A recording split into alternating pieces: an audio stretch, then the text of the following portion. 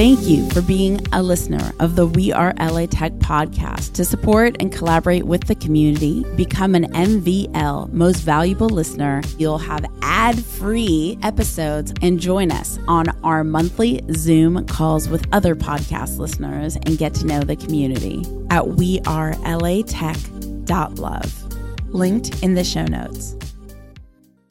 It's actually more helpful just to talk to the experts themselves, because the people who do it day to day know a lot of things. And even if they just impart with me their 5 minutes of wisdom, it would save me like 4 hours or a day or a week of me trying to figure it out. Welcome back to the We Are LA Tech podcast. We are in Santa Monica at the beautiful Beach House Co-work. I love our sound studio, and it is so exciting that this week we get to celebrate the amazing women in tech of Los Angeles. And today I have Linda with me. Hi, Linda. Hi. Okay, so I have to start off this conversation with one very specific question. Now, we're not going to tell everybody what your email is unless you want to later on, but why Hotmail? Data scientist and Hotmail? Oh, well, actually, I gave my not company email, so I could give you my company email. But actually, I use, maybe you don't want to broadcast this, but I use my Hotmail for my spam email. But that doesn't mean your emails go to spam. It shouldn't break anyone's heart. You guys, I got the spam email. What does that say? I can give you my other email. I have so many emails, so It makes sense. I have an obscure Gmail email that is just for the newsletter signups too. I get it. But I was like, how is this girl an awesome data scientist and still with a Hotmail email address? I don't understand. It does not compute. Well, just to be clear, I'm not a data scientist, but my partner is. Let's get into your company. So go ahead and formally introduce yourself to everyone and tell us about your company.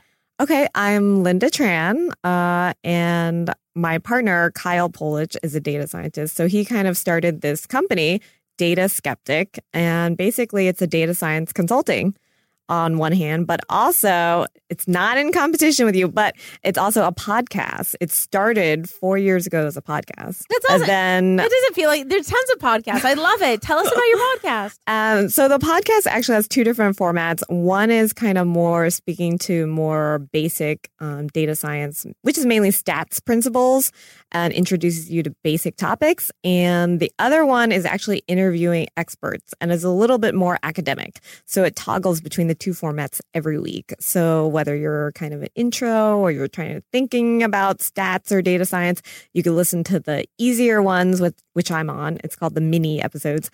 Or if you're like, oh, I have a PhD, I know what I'm talking about, you could listen to the long format ones, the interviews. And what is the name of the podcast? The podcast is Data Skeptic, the same as the company. So. Amazing. So you guys check out Data Skeptic. We'll include it in the show notes as well so people could click over. So tell us, when did you and your partner come together? How did you formulate this company? And where in LA are you guys based? So we work out of our home office. And so how did this form?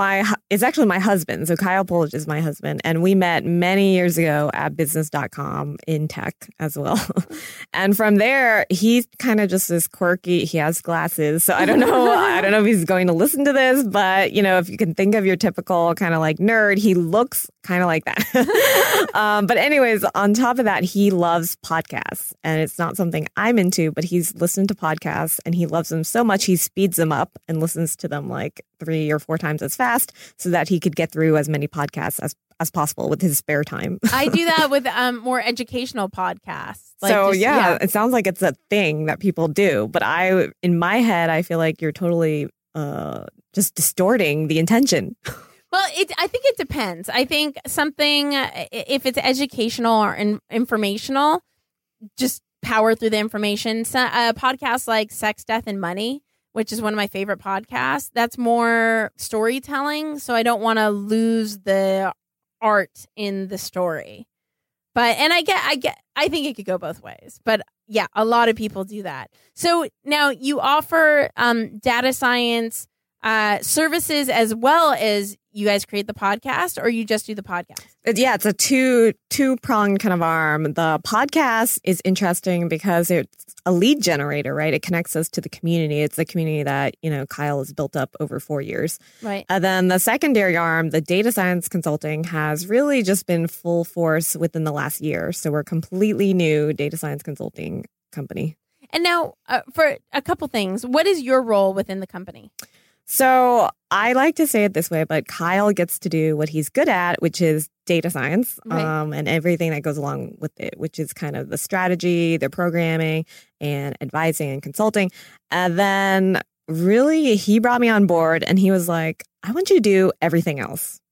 Yeah. Which at the time, I did not know enough about running a small business. So I was like, yeah, sounds easy enough, right? Everything else can't be that hard. So, but in reality, everything else is actually me learning everything else. So he gets to do what he's good at. And Right. I get to learn and do, I feel like fumbling sometimes, like learning how to do taxes and accounting and like basic small business practices. So every day is a challenge. Yeah. So the first year has been really, really tough for me, but I feel like I'm over the biggest hump and we're moving into taxes, year one taxes. So I'm almost done.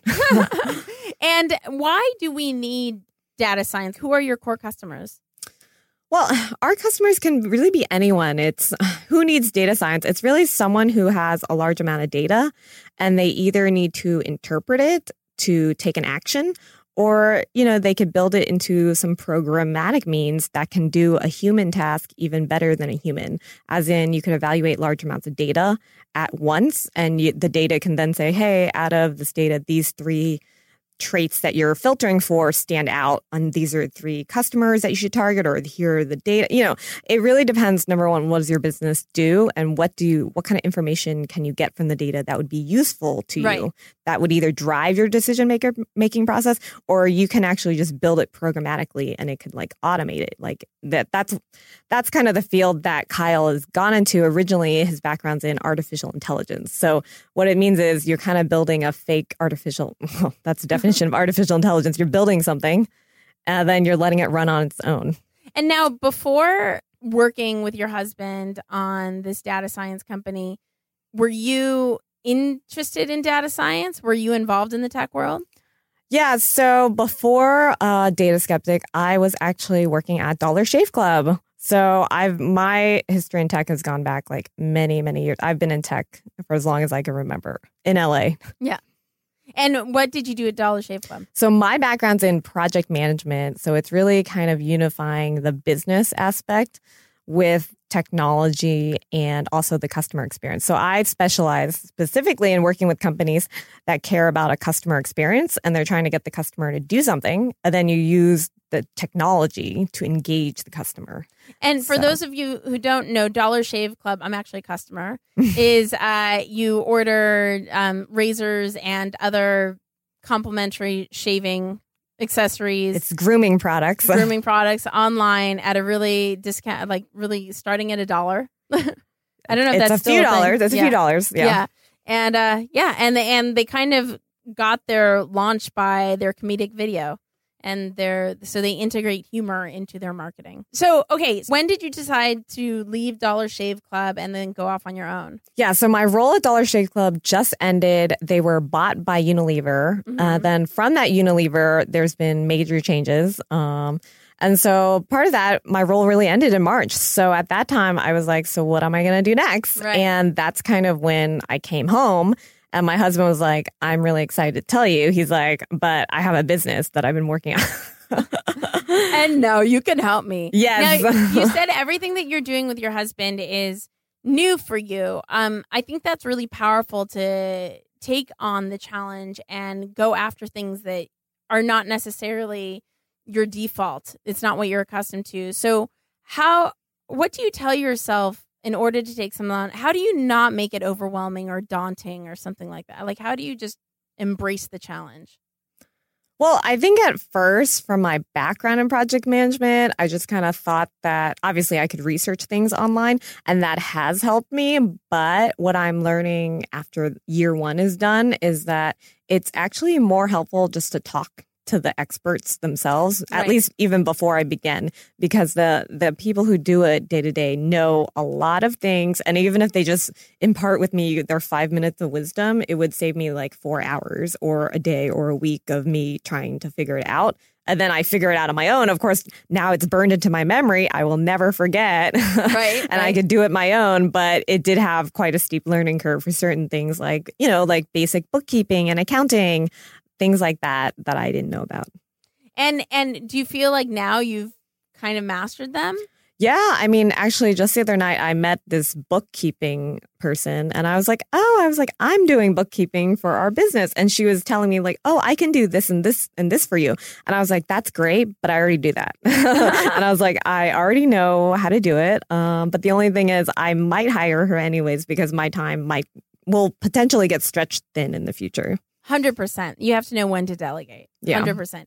What LA tech companies or talent have you come across lately who have really impressed you? I don't really think of it in that realm, but I mean, for me, I kind of focus more on the customer experience and kind of the marketing and branding. Yeah.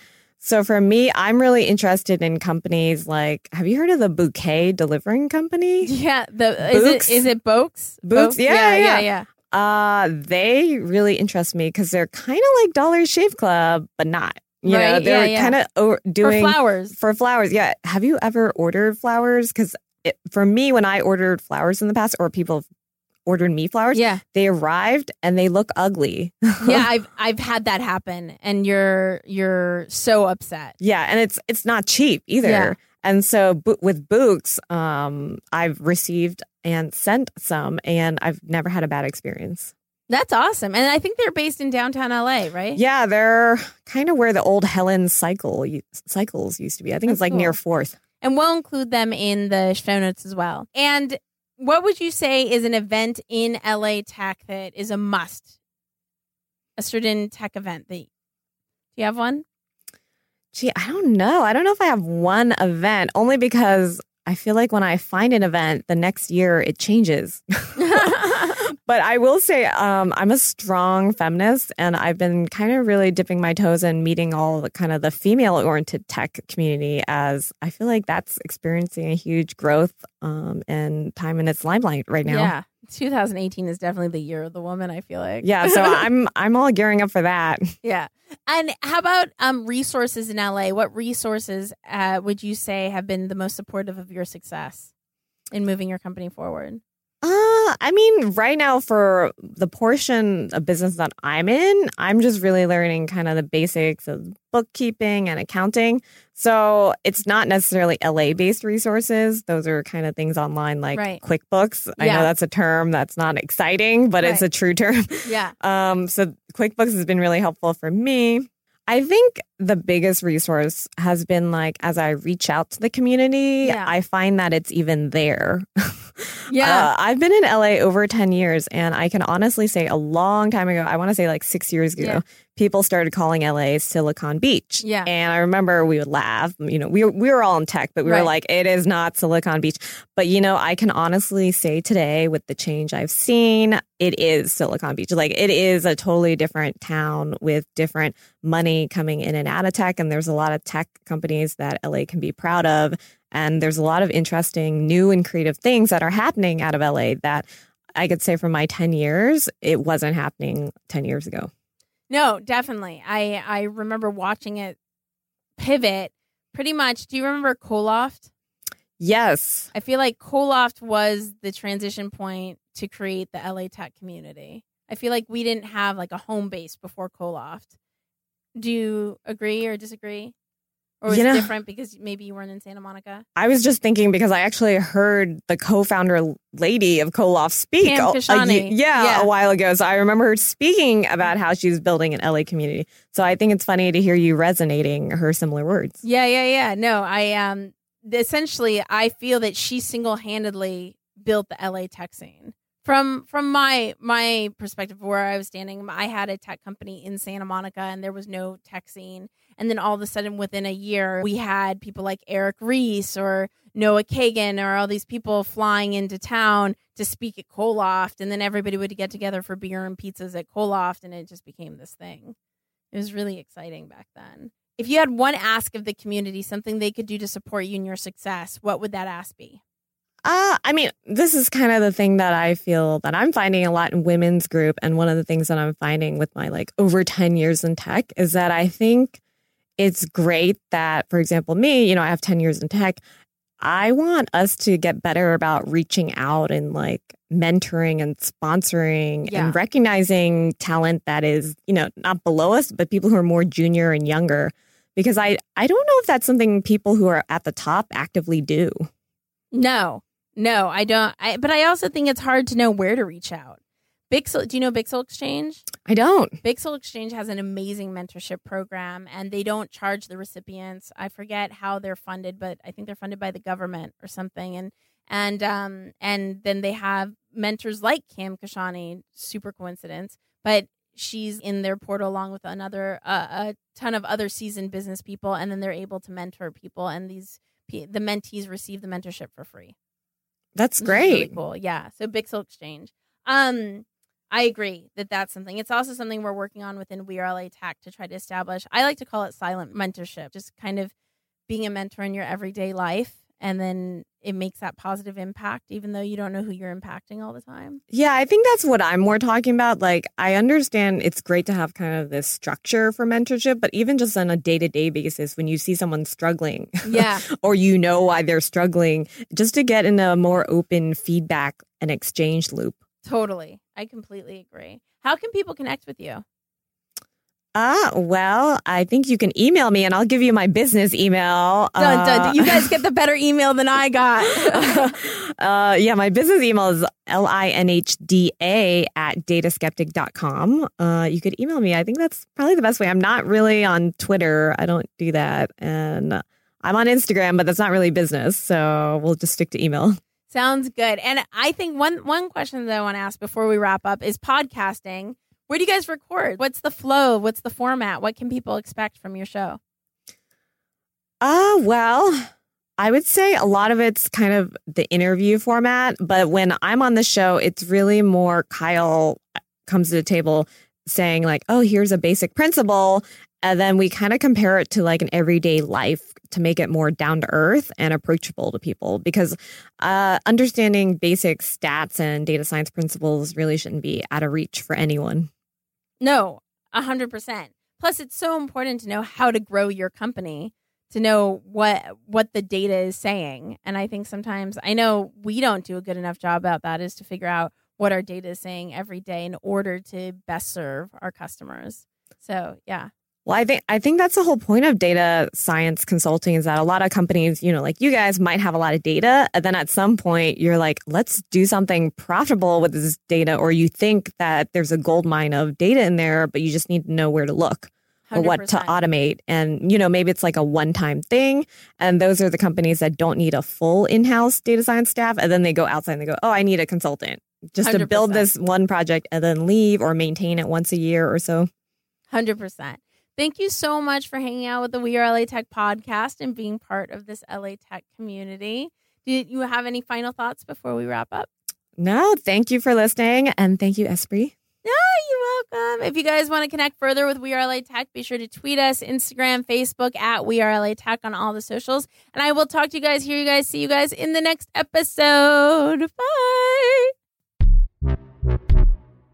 Yes, you can now get your We Are LA Tech tee. You've all been asking for it. Just go to wearelatech.com/shop to be a part of the movement to make Los Angeles the top city in the world for tech. Yes, we are number 3. Let's get it to number 1. wearelatech.com/shop. Represent. Thank you for being a listener of the We Are LA Tech podcast. To support and collaborate with the community, become an MVL Most Valuable Listener at wearelatech.love. Linked in the show notes.